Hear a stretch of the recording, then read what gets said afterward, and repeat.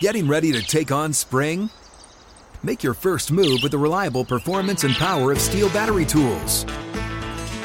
From hedge trimmers and mowers to string trimmers and more, right now you can save $50 on select battery tool sets. Real Steel. Offer valid on select AK system sets through June 16, 2024. See participating retailer for details.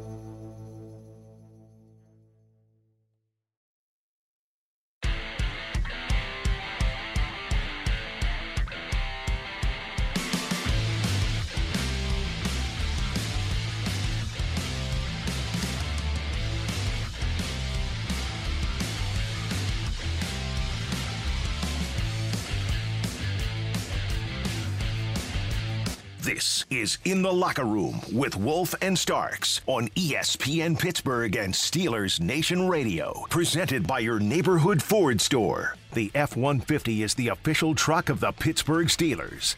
I think a lot of positions can be described in that way.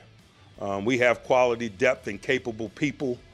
And so I think not only this week, but week in and week out, we're going to be willing to mix and match in an effort to get the appropriate matchups and the best mix of people on the field. That could describe the strong safety position, that could describe the inside linebacker position, that could describe the nickel position. I think flexibility from a matchup perspective is really in vogue in today's game defensively. I think if you're going to be excellent on defense, you better be mindful of matchups. I think it's highlighted by my opening when I talked about dynamic players such as Christian McCaffrey and Kittles and Deebo Samuels. The people that you put on them are significant. And so that's going to be our story. I got to tell you something, Max. You know, I like doing the Steelers youth football camps, okay?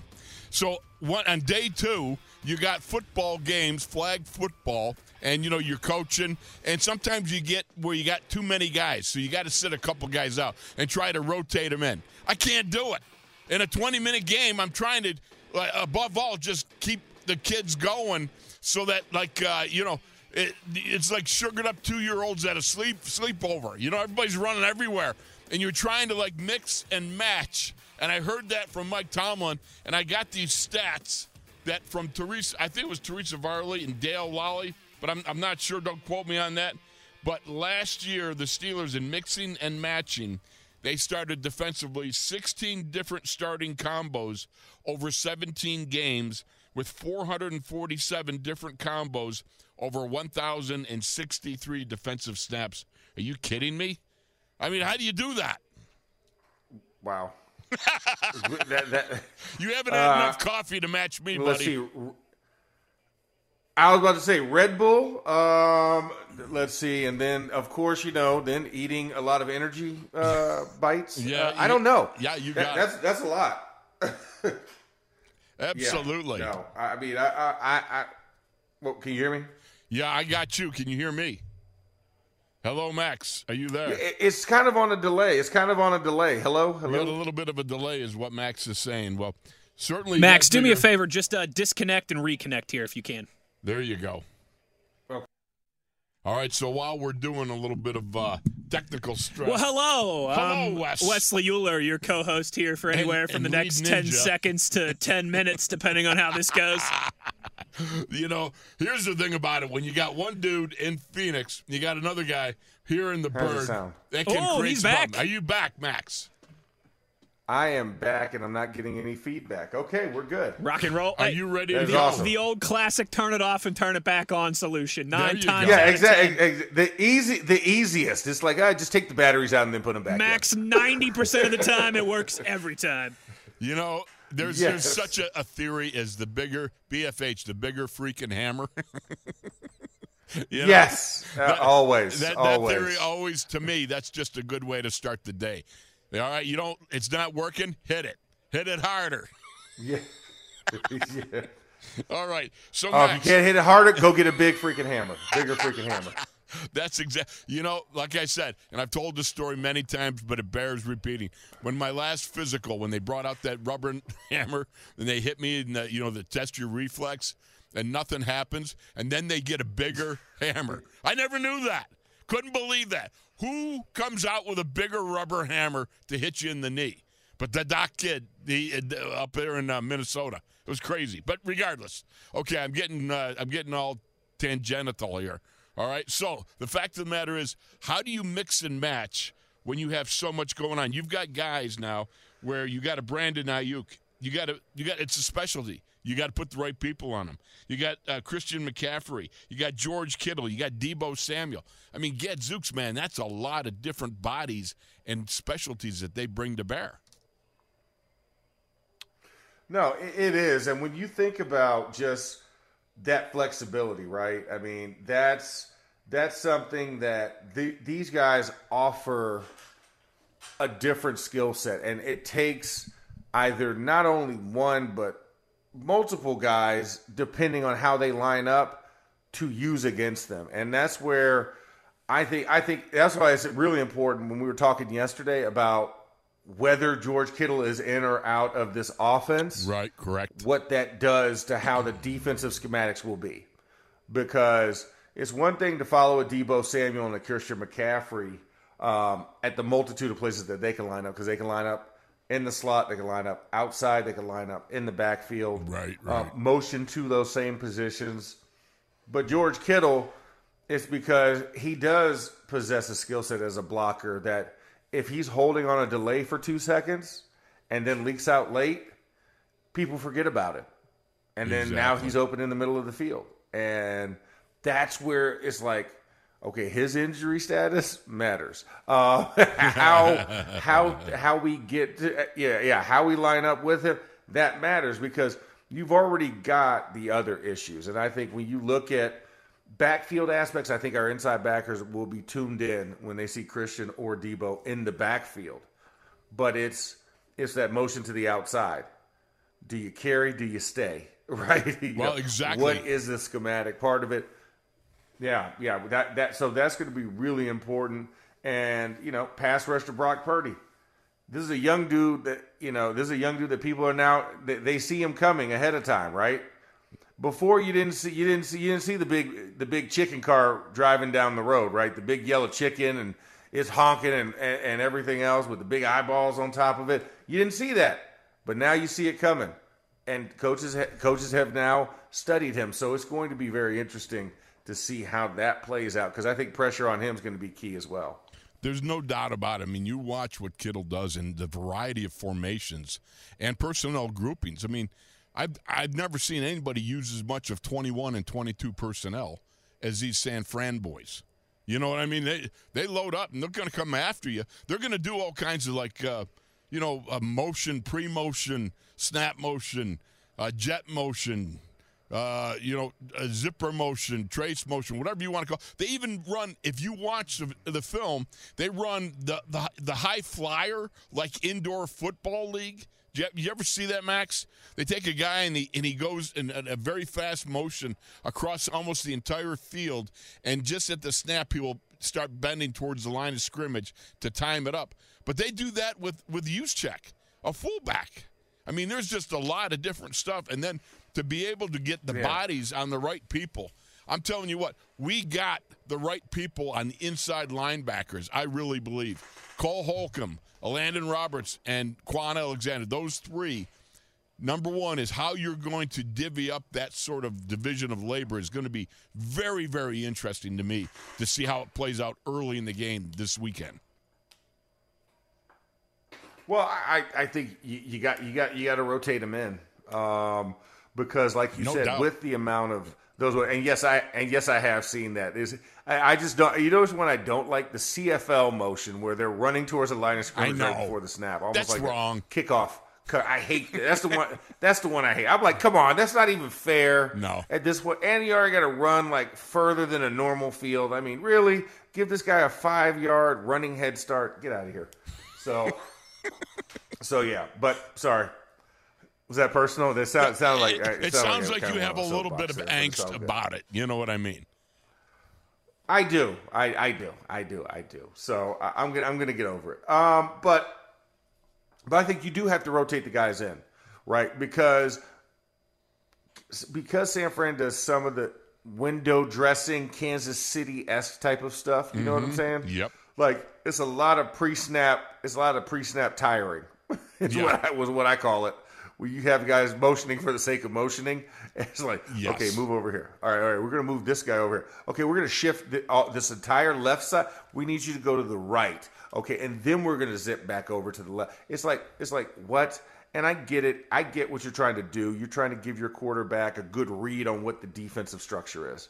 I get it. But at the same time, I think we have veterans and guys who can disguise long enough when they realize what San Francisco's trying to do. And that's why I think you have to have a good mixture between Cole, Landon, Quan, and even a little Mark Robb. Yep. Listen, throw a little dynamite in there. We'll see how that works out for the offense. Yes. But you're going to use. I think you're going to use all 4 linebackers in this game, and you're going to see them kind of rotating to figure out where the fit is, because that's one of the things we talked about, right? We have the linebacking core now that can kind of fit a plan, so to speak, meaning whatever offensive personnel, we have linebackers that can mix and match to fit whatever we need them to do in these situations. And TA is going to have it teed up, to make sure that he's highlighting those guys. And because Christian McCaffrey is a problem, right? I mean, he's a multifaceted running back that does a lot, has done a lot in this league. And now that they're kind of pairing him up to where he's not even having to be really the lead back because his body won't allow that. So they're going to be mixing him in and out of the game. So why not mix in and out your personnel? That's just good housekeeping policy, True. I got to clean up. Hey, they move a guy. Let's move a guy and let's see how this works.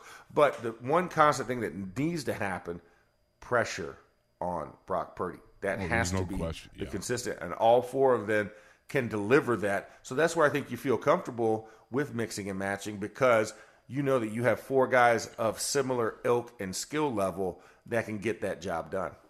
There's no question in my mind that it's going to be interesting to see how they play it out. Especially as I said, when you consider the inside guys, I'm looking more at a Quan Alexander and a Cole Holcomb getting more reps, a little bit more, I would think, than a Landon and Mark Robb right now, because of the fact I think those 2 guys represent better possibilities of coverage capabilities on the inside with guys like McCaffrey is just, right off the top of my head, which is a very flat head, by the way. So that's none of this is gospel right now. The fact you are okay. Your head's not that flat. It has a little round to it. A little round where the rough edges have been beaten down a little bit. But you look at a George Kittle.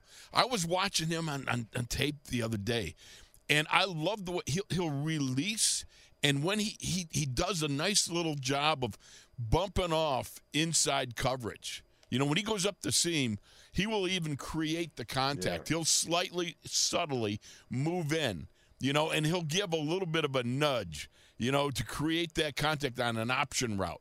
Instead of just running up the seam, he'll go up the seam and then, get that contact, and then he'll be able to, at the top of the route, be able to create that separation with just this very subtle little hip check, little bump and run type of thing. It's kind of like, if you're going to blow something up, you just to clear a space, it's using the right amount of dynamite, not blowing the whole top off the thing where you get penalized, where it's so obvious. He's just very subtle in his ability to create that separation. It's pretty unique.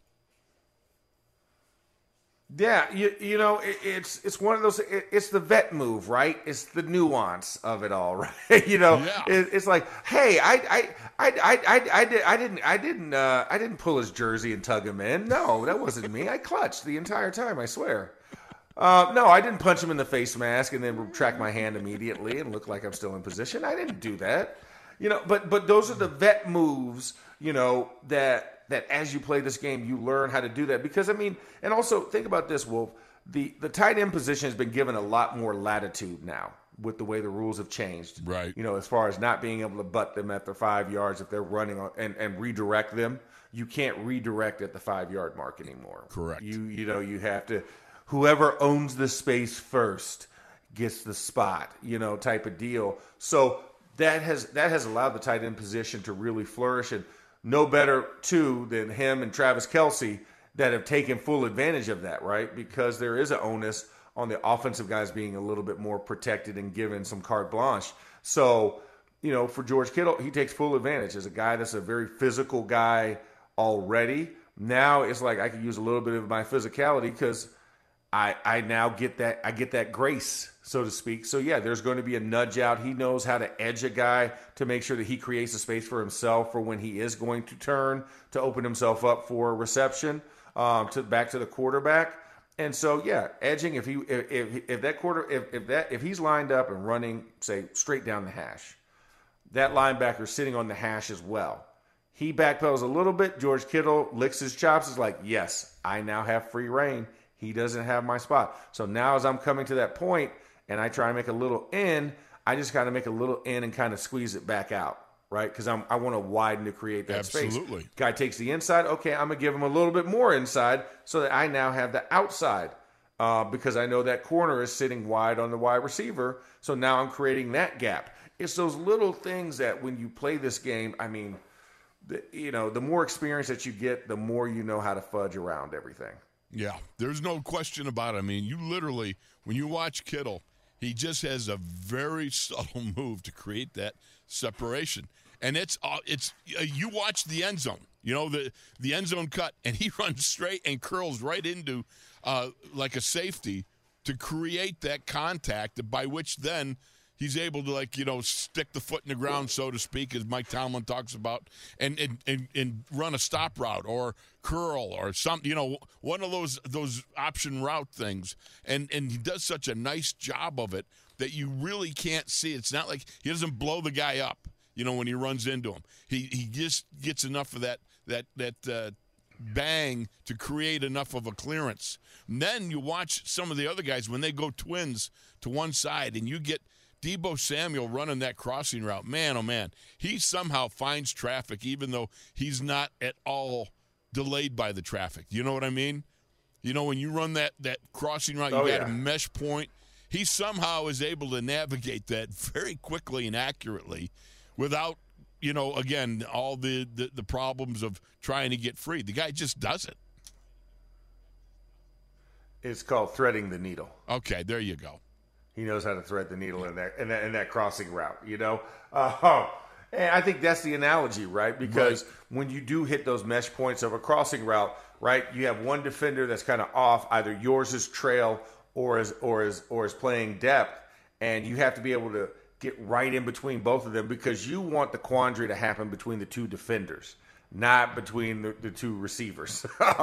So Deebo does a really good job of having a feel for who his crossing guy is, and then of course creating that mesh point where you can either squeeze the gap. It's like when you watch the movies, the action movies, and there's that cross traffic and the guy's trying to escape everybody with the trail of like police cars behind him. Mm-hmm. It's kind of like that. And for all of a sudden, that bus just leaves, or that car crossing on the other side just leaves, and then boom, you blow through, and then of course all the police cars hit everything else and pile up, and the guy escapes. Like that's kind of what I feel like when you see Deebo Samuel in those situations. Yeah. He just knows how to create that separation. So it's important that when you are in zone, communication's key. But I love the traffic cops we got back there. I love Minka and DeMonte back there on the deep half, surveying that, because usually that's where that quandary happens. It's usually that corner to safety pass off in a zone coverage, or that linebacker who has middle depth, almost in a Tampa 2 situation. Right. And he either steps up a little bit, that creates the space behind him, or they carry properly and the safeties know how to carry it off. So it's a nuanced type of approach that I think this defense, with the experience we have at all of our positions, is a benefit to us, that we're not going to get the young guys out there running into each other and wondering how did a jailbreak happen. The when I was thinking about Deebo Samuel and the crossing, what came to mind was when I was watching him, like it's that Jason Bourne movie when he's over in France and he's on the highway and he's got one of them little mini. It's not a Mini Cooper, but it's like one of them smaller European cars, and he's zip-doo-don, going against one-way traffic the wrong way. You know, I'm like going, yeah, that's that looks very uncomfortable. I would be very uncomfortable riding with Jason Bourne there. But, Deebo Samuels looks very comfortable when he, as you put it, so eloquently, might I add, threading the needle on the crossing routes. Yeah, I mean, and also, you thought Jason Bourne, I was thinking more Italian Job with little Mini Coopers. Okay. Italian Job, Mini Cooper. Got it. Yeah. Yeah. No, as far as like the driving, because remember, it was a bunch of them in coordination, and they did the same thing, right? Going through the tunnels and then hopping up in traffic, going the opposite direction, hitting the ramps and all those kind of things. Like, how'd you, we can't catch them. So the same thing happens. But that's going to be the challenge. I think it's going to be a good one for our defensive backs to experience this.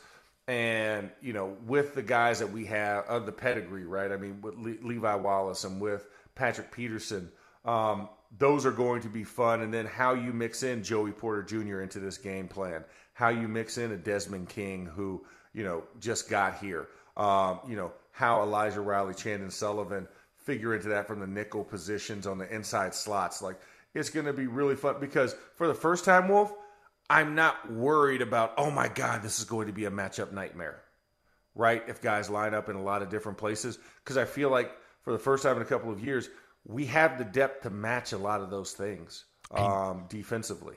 But like, there's quality depth there. There is, but 447 combos, over 1,000. Gadzooks, man. I'm telling you. I'm just like going, that's just mind-boggling. I don't know how it works, but I do know this. We got to go to break because that's how it works here in the locker room. There you go, my friend. So we'll be back with more. Max is up next right here in the locker room. Wolf, Starks, and the Ninjas.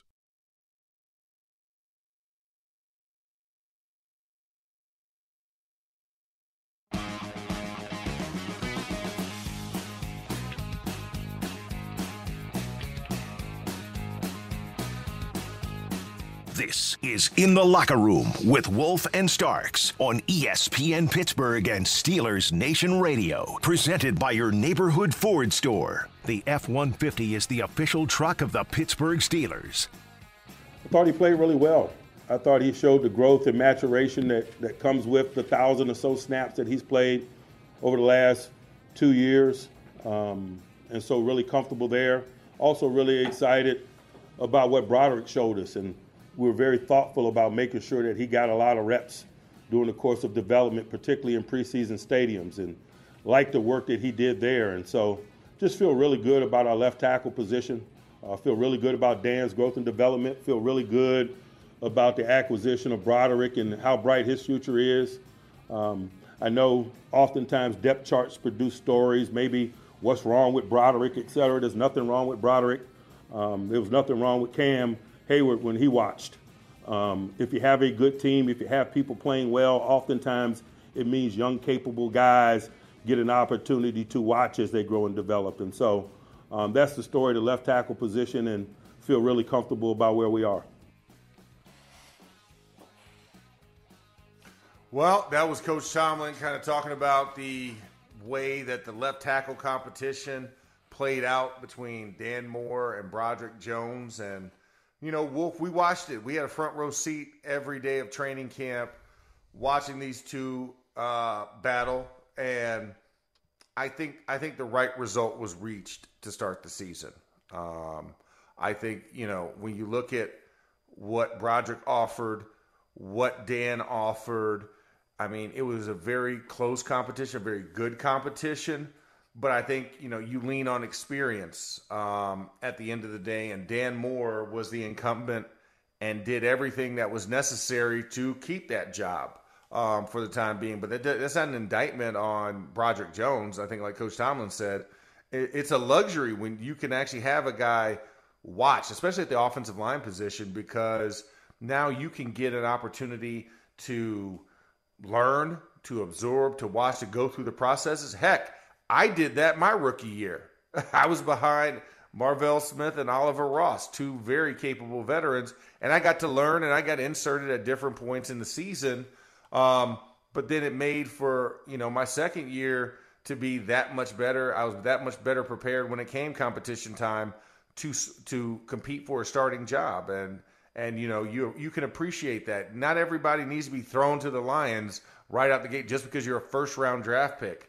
Sometimes it is prudent to wait because you can have even that much more of an effect. You can grow that much more as a player in that position that you're not being thrust into it and learning on the job in the middle while everything's happening around you at 1,000 miles an hour. You can now kind of digest and acclimate and ease yourself into that position because you don't want them just for this year. You want them for the next 10 years. And that's the key thing. Sometimes it takes a little bit longer, or if you can delay it and save that body just a little bit more, it's not a bad approach. What do you think? Well, I agree with you. I mean, there was nothing wrong with serving an apprenticeship when I came to the Steelers in 1980. I know that's way before a lot of our listening audience was even born. But the fact is, here's the thing about it. You come in and you learn from watching, you learn from doing. It's a combination of the two. When you have veterans in the room, hopefully they're bringing along the youngsters. And that, to me, was part and parcel of what I thought was really good about this training camp. I watched Dan Moore talking to Broderick Jones. I watched Chuksa Okorafor talking to Broderick Jones and Dylan Cook. I saw these guys, commiserating with each other. You know what they're talking about. How do you do that? What kind of kick step do you have? How do you play the uppercut, the swim? All these things that a veteran guy is able to impart and share. Sam Davis was so good in sharing little techniques with me. One of them, he taught me, you get that outside shoulder on the quick swim guys, you jump set them, but the right hand, you get that outside shoulder of theirs with your left hand. With your inside hand, you get that chest plate like a center does, in case if they go inside, they're going to drag you inside with them. and it's absolutely brilliant, Yes. Outside shoulder, inside, you clamp on the chest protector, and that gives you the best of both worlds rather than just punching to redirect all the time.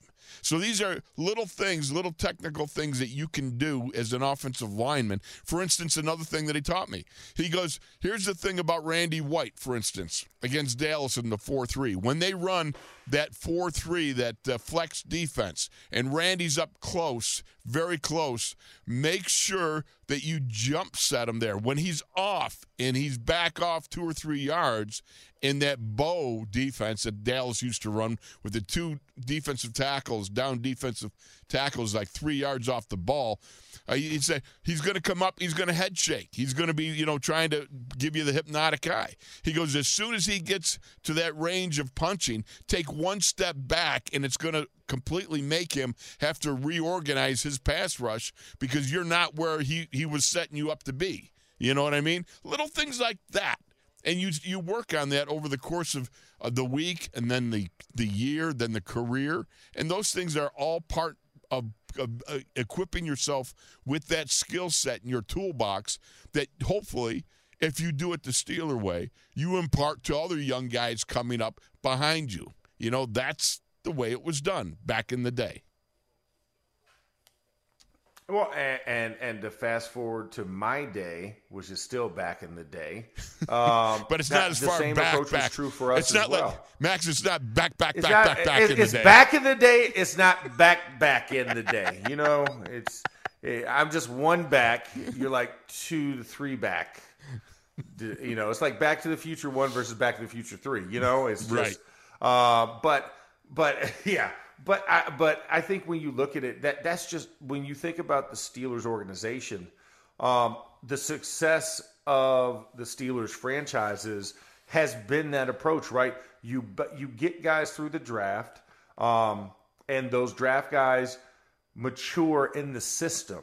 You get some time to learn how to be a Steeler, and then you go out and then you become the Steeler. And then when the next crop comes in, you do the same. You continually, pay it back to the next crew coming in. I took a lot of pride when we would draft guys, and I knew they were drafting guys to compete against me. Sure. I mean, we did it for 4 straight years while I was here. So, I understood what that was, but I also never kind of looked at it and looked at him like the side, like this guy's trying to take my job. The natural inclination that people have is to, feel threatened. Oh my God, this guy's coming in.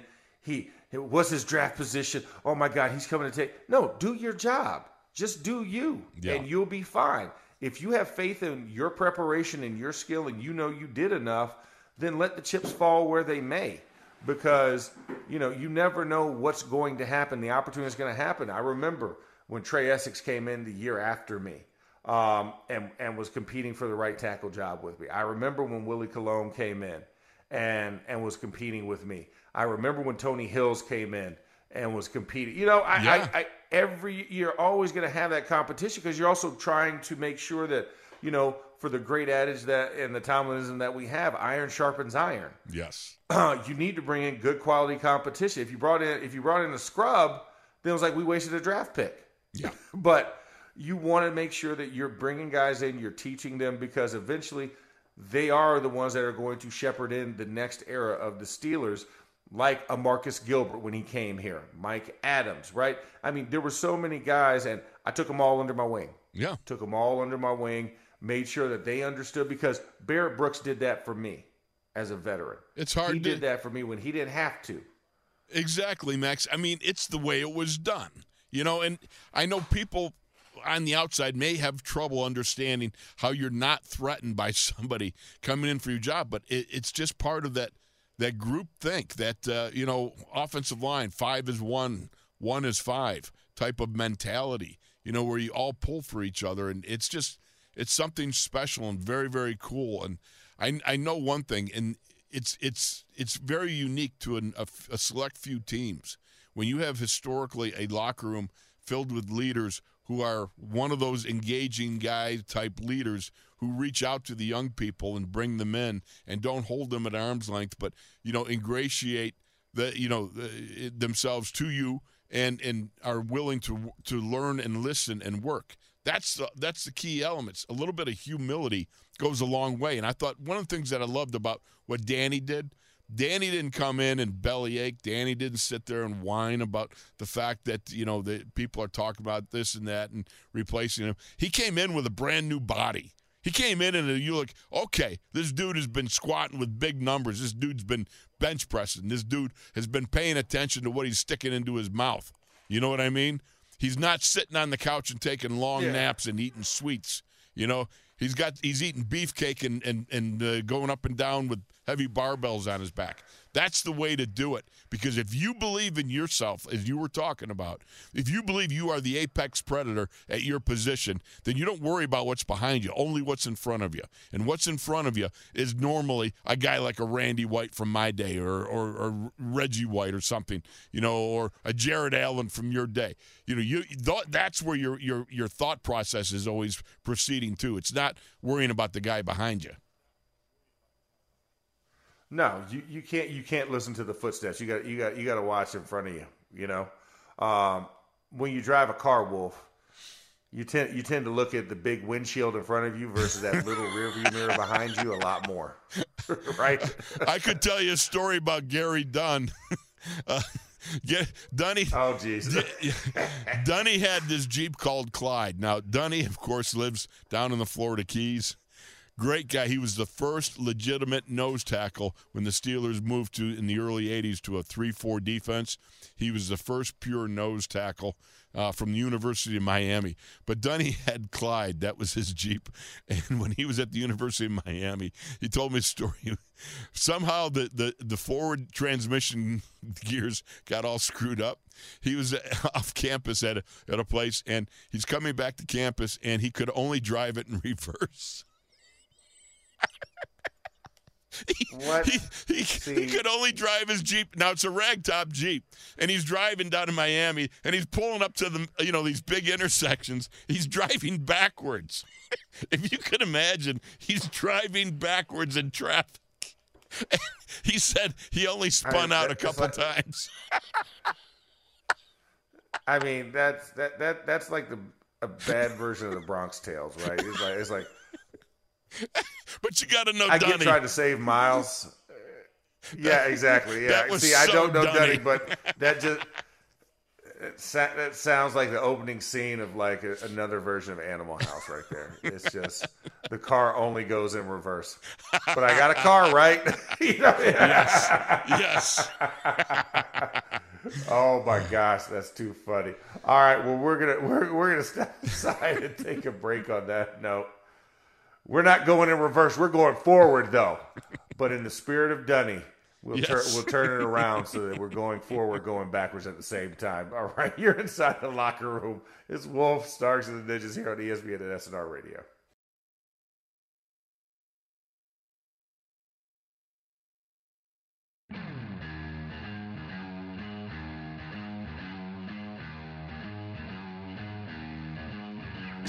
This is In the Locker Room with Wolf and Starks on ESPN Pittsburgh and Steelers Nation Radio. Presented by your neighborhood Ford store. The F-150 is the official truck of the Pittsburgh Steelers. Hunt stands to the right. Oh, there's a big rush. And down goes Brissett. Larry Ogunjobi, his second big penetrative play of the day. And the punt team is on for the Browns. Oh, Billy, I love those pipes on Billy. Billy's still getting it done, and he's describing exactly what the Steelers need. You got to have some penetration. You got to have some guys that are kicking butt. Got to have some guys that are trench titans, working it down in the box. You know what I'm talking about, Max. And I think Larry O, I'm interested because Mike Tomlin didn't even mention him yesterday. I don't know. Is that a good thing or a bad thing? Nobody followed up and asked, so we're kind of waiting for the injury report to come out because today's the first day that you got to have an injury report. We got to find out how Larry O is doing because I certainly hope that he can buckle up and go.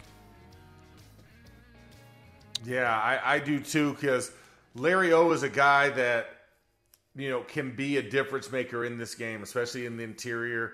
Looking at some of the turnover that San Francisco line has undergone. Mike McGlinchey is now gone from the right tackle position for them. He's now a Denver Bronco via free agency. So it's going to be really interesting on this offensive unit because when I look at them, there's still a great squad because, once again, you have a guy by the name of Trent Williams at the left tackle position. Yeah, he is pretty impressive. He's a great He is a great equalizer, and he is going to be a challenge. Colton McKivitz takes over. Colton is a guy, as we talked about, the West Virginia guy that's filling in for McGlinchey. Spencer Burford, rookie last year, takes the reins at the right guard position. Jake Brendel at the center, and then, of course, Aaron Banks yes. left guard. Yes. Aaron Banks, who I think you might hear the pigeon call. I'm just saying. If fresh I'm Cam, fish. I look fresh at Cam. fish. Yes, exactly. Cam Hayward and that one-arm stab, that is just such a powerful move. And when you watch your opponent having trouble with it, it's like you go, okay, this is built to order.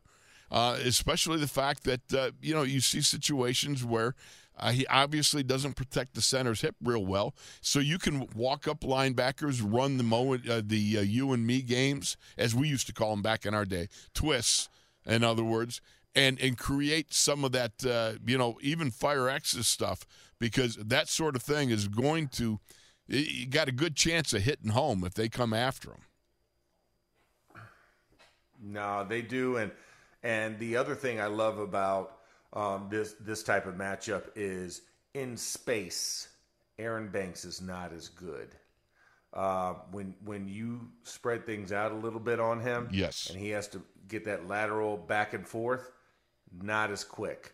So imagine you start one way, cross face to the other side, a la either Cam with his long arm stab coming crossbody into pressing B to A gap, so coming outside in is going to be a challenge. But also when you have to deal with a twist, he's not as good on the twist element as well.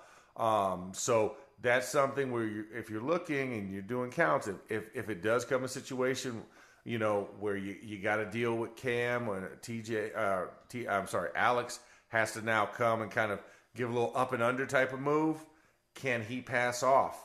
And if you line up a little wide, so you get into the 4-eye technique versus being a 3 on him, that's when he struggles. So it's going to be really interesting to see how they attack him. And then if you get into some of the sub situations where you're 3 wides, and then you have that 4-down line, he's good on collapsing down on a nose, but a cross-facing nose, hello, Keanu Benton, could be a problem. Yeah. It could pose a threat to him. So I think you do.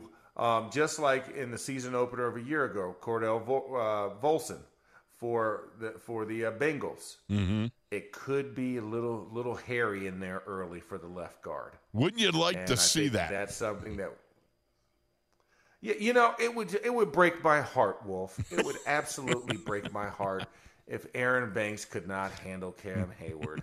That would just make it so upsetting. Not. Yeah, exactly so.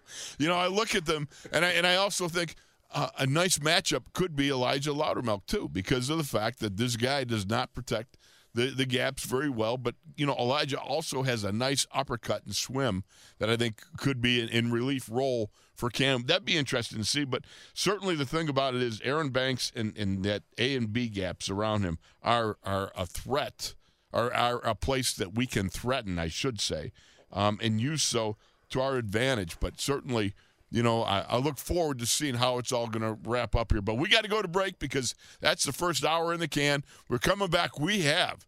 It's Wexel Wednesday. Steel City insider Jim Wexel coming up right after this break. We'll be back with more. Zero Foxtrot isn't just a brand, it's a way of life. Founded and operated by veterans, Zero Foxtrot's unique apparel and gear echoes the grit of the warrior culture. Zero Foxtrot dedicates itself to producing content, honoring the sacrifices of forgotten heroes of the past, and connecting history to the present. Embark on a journey with Zero Foxtrot today at zerofoxtrot.com. It's not merely our products, it's about the ethos that we embody. Rugged, resilient, and timeless.